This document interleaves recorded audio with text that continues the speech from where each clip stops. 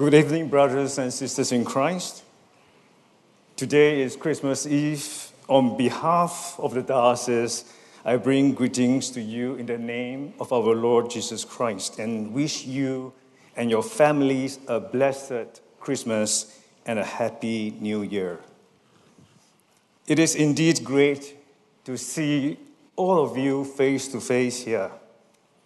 On-site worship is still the preferred choice for many of us because it brings about a touch of physical presence, some degree of bodily connection that makes us feel a little more human and real. And that helps relationship building greatly.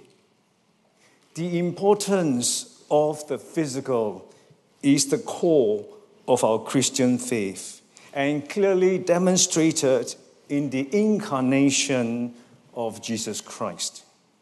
The arrival of God, bodily present in the human form as Jesus, dwelling amongst us and connecting with us in flesh and blood. That is what Emmanuel is all about. This is also what Christmas is, something worthy of our praise and thanksgiving. And we are not alone celebrating, for the world is with us in jubilation. During this season, as we walk along Orchard Road, I believe many of us will be impressed by the Christmas decorations and lightings put up by the tourism board and shopping malls. Believers and non-believers together, we celebrate Christmas.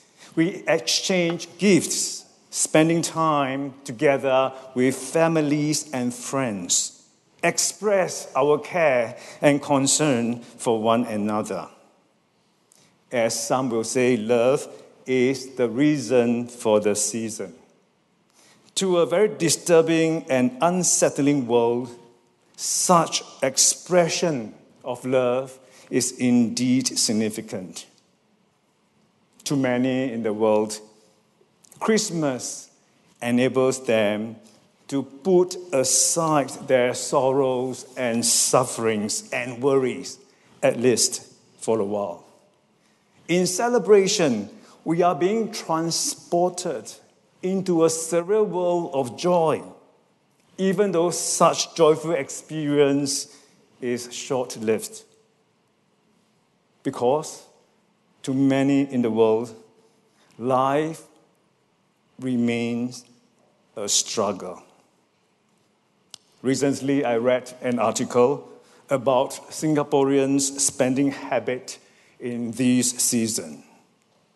At a time when many of us are facing financial stress and trying our best to cope with inflation and price hike, the top richest 20% here remains unchanged in their spending habit. The rich are less affected, certainly. Some may even be making a lot more during the crisis. However, to the rest, in particular the bottom 20% of the population, the poor, socially marginalized, are always the forgotten and neglected groups. To them, Christmas is but a shadowy reminder of love happens once a year. The gap between the rich and poor ironically is greatly magnified as the world celebrates Christmas. This is the unfair world we live in.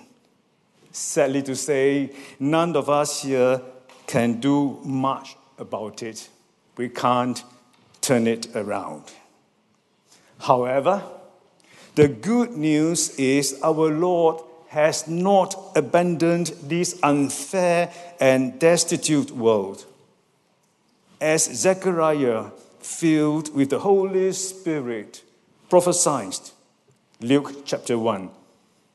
Praise be to the Lord, the God of Israel, because he has come to his people and redeemed them.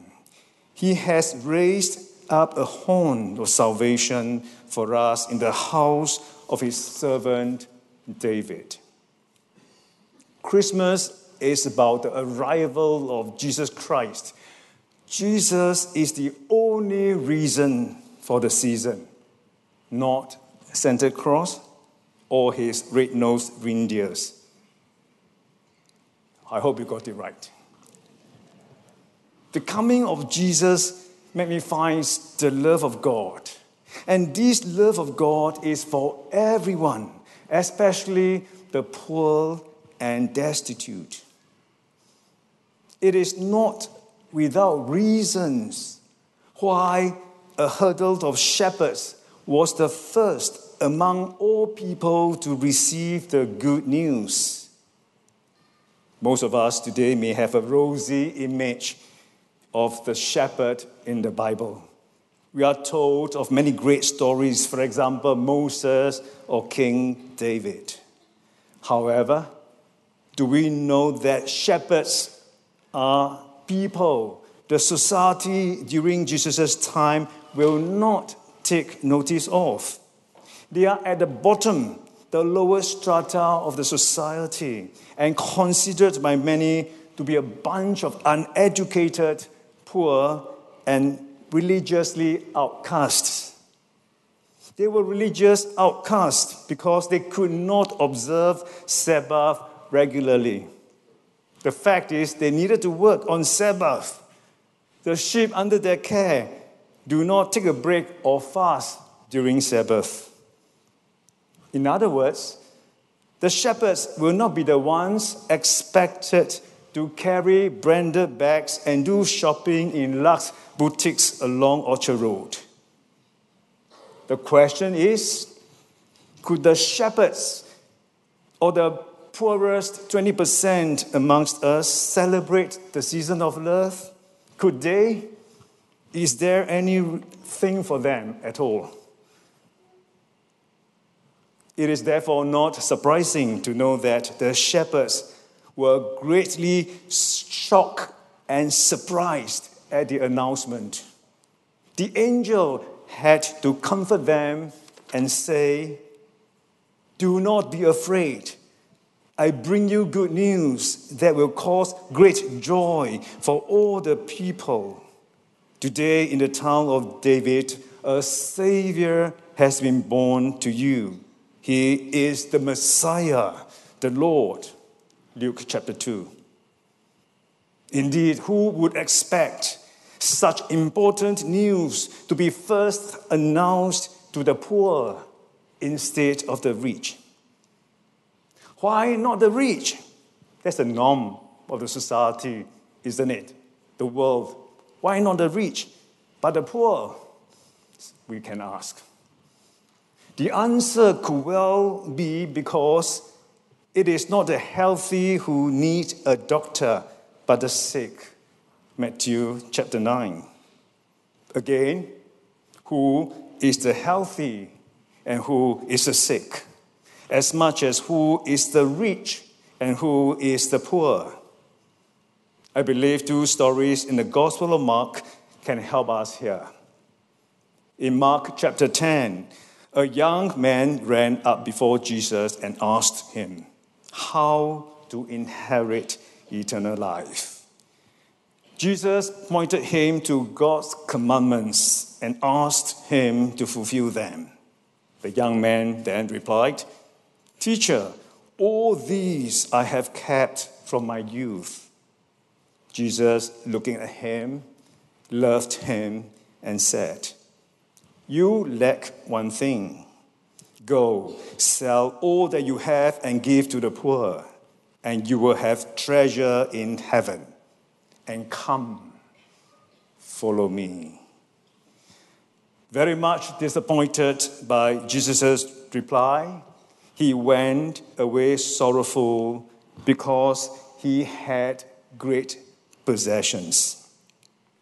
I'm sure we are very familiar with the story of the rich young man. The key here is, although the young man is very rich in wealth, he is in fact very poor in spirit. His poverty is made known by his refusal to sell all that he has because he very much prefers to keep all to himself. Unwilling to share is the mark of self-centeredness.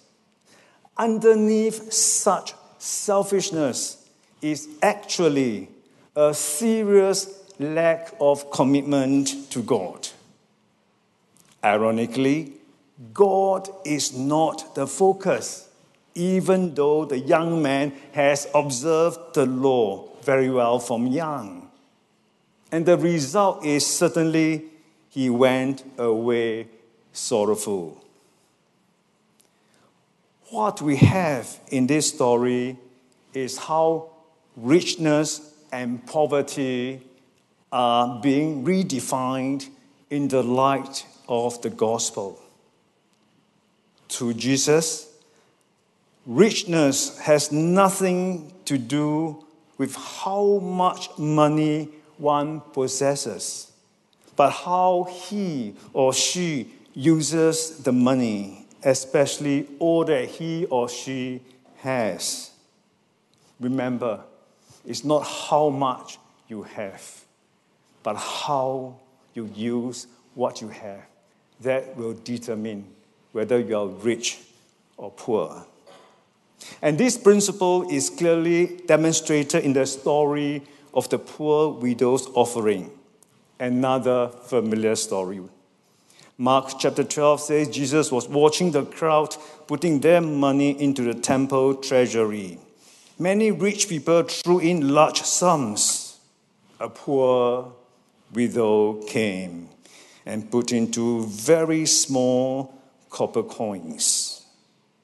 Calling his disciples to him, Jesus said, "Truly I tell you, this poor widow has put more into the treasury than all the others. They all gave out of their wealth, but she, out of her poverty, put in everything, all she had to live on." Verse 43 to 44. Indeed, we should praise God and give thanks that many rich people are giving generously to God. We must continue to encourage them because it is only right and good to do.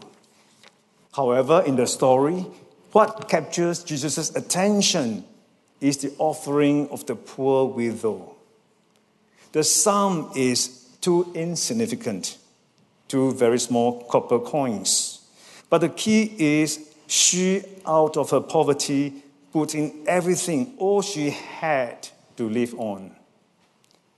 What a stark contrast to the rich, especially the rich young man. We see in this poor widow a huge commitment to God, a sign of selflessness. To her, God is everything. By her small offering and all that she has, she put God in the center stage of her life. The poor widow is indeed godly because God-centeredness is godliness. And I said it again. God-centeredness is godliness.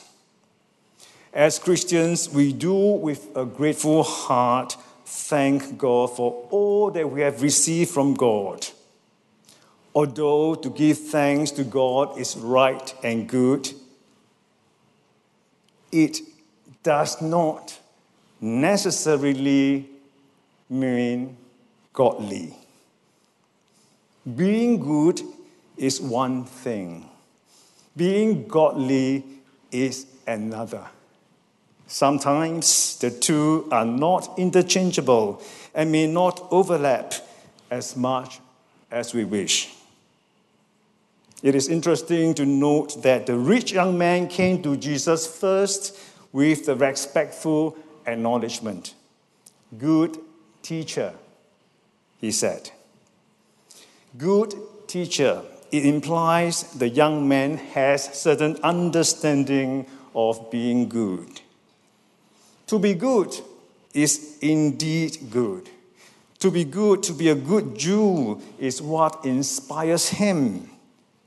For that, he has committed his whole life to observe God's law from young. It is good to be good because every parent smiles at a good child. Every teacher loves a good student. And I can say every pastor, I think bishop is included, likes a good Christian. Do you agree? And there is no excuse. That's fine. And there's no exception as well for Jesus. Because Jesus looked at a young man and he loved him. He is good. Today we can find many good Christians around us faithfully obeying God's commandment like the rich young man. They portray themselves to be pious as they always pray and read the Bible, observe the law. It is certainly good to be good. But sometimes we come away with a feeling that these good Christians made us feel a little uneasy, unreal, and inadequate. Uneasy because they look too good, sometimes too good to be true, to be human. Are they real? We ask. Inadequate because their seemingly pious behaviors made us feel small, as if we can never be as pious and spiritual as them, no matter how much we try. Don't get me wrong, without question, they are good. But, there's a but here. But are they really good?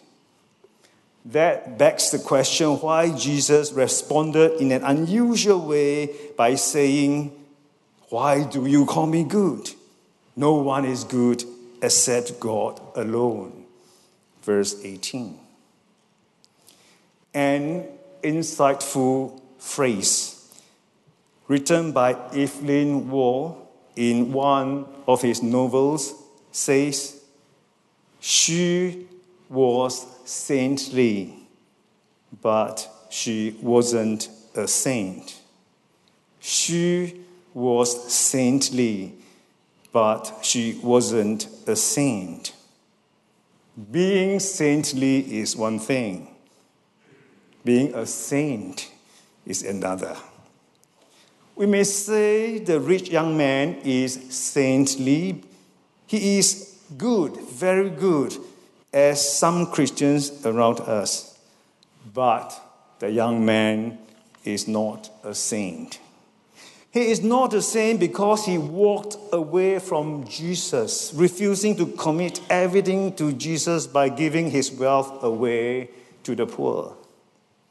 He is no doubt good, but being good religiously and pay little attention or no attention to the needy will not make him a saint.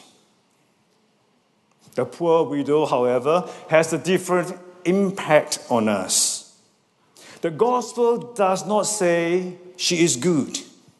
Most likely, I guess, she is like one of us here. Very human, very weak, and certainly not saintly. But her story inspires us. Her faith in God encourages us. His offering of 2 small copper coins gives us hope. It makes us feel more ourselves and believing that we can be like her. If the poor widow can do it, surely I can do it as well. There's a sense of openness in the story, and unlimited space for us to learn and grow in trusting God, to give everything to God and commit ourselves fully to God like her. The offering of the poor widow has the effect of enlarging our vision and our world, making us feel that there is still something beautiful in this treacherous, unfair, and suffering world. Sometimes, rather unexpectedly and pleasantly, caught us by surprise. For that, we can give thanks. Her story gives us a sense of encouragement and hope, unlike the story of the rich young man, discouragement and hopelessness. What we have here is the difference between God-centeredness and self-centeredness, richness and poverty, goodness and godliness. Indeed, the coming of Jesus 2,000 years ago has ruffled many things and turned our world upside down. But God does it out of his love for us. As Zechariah says, because of his tender mercy of our Lord, by which the rising sun will come to us from heaven to shine on those living in darkness and in the shadow of death, to guide our feet into the path of peace. Luke chapter 1. With the coming of Jesus, the light of heaven shines in darkness and leads us to the path of light and give us peace. In Christ, all of us here can be rich like the poor widow. Nothing in this world of suffering and unfairness can stop us. We can be rich not because of our wealth or our merit, but purely because of the grace and mercy of God. Jesus says, with man this is impossible, but not with God. All things are possible with God. Indeed, because of God, we all can be a man after God's heart, like the widow. And this is the message of Christmas, and it will always be. In the name of the Father, the Son, and the Holy Spirit. Amen.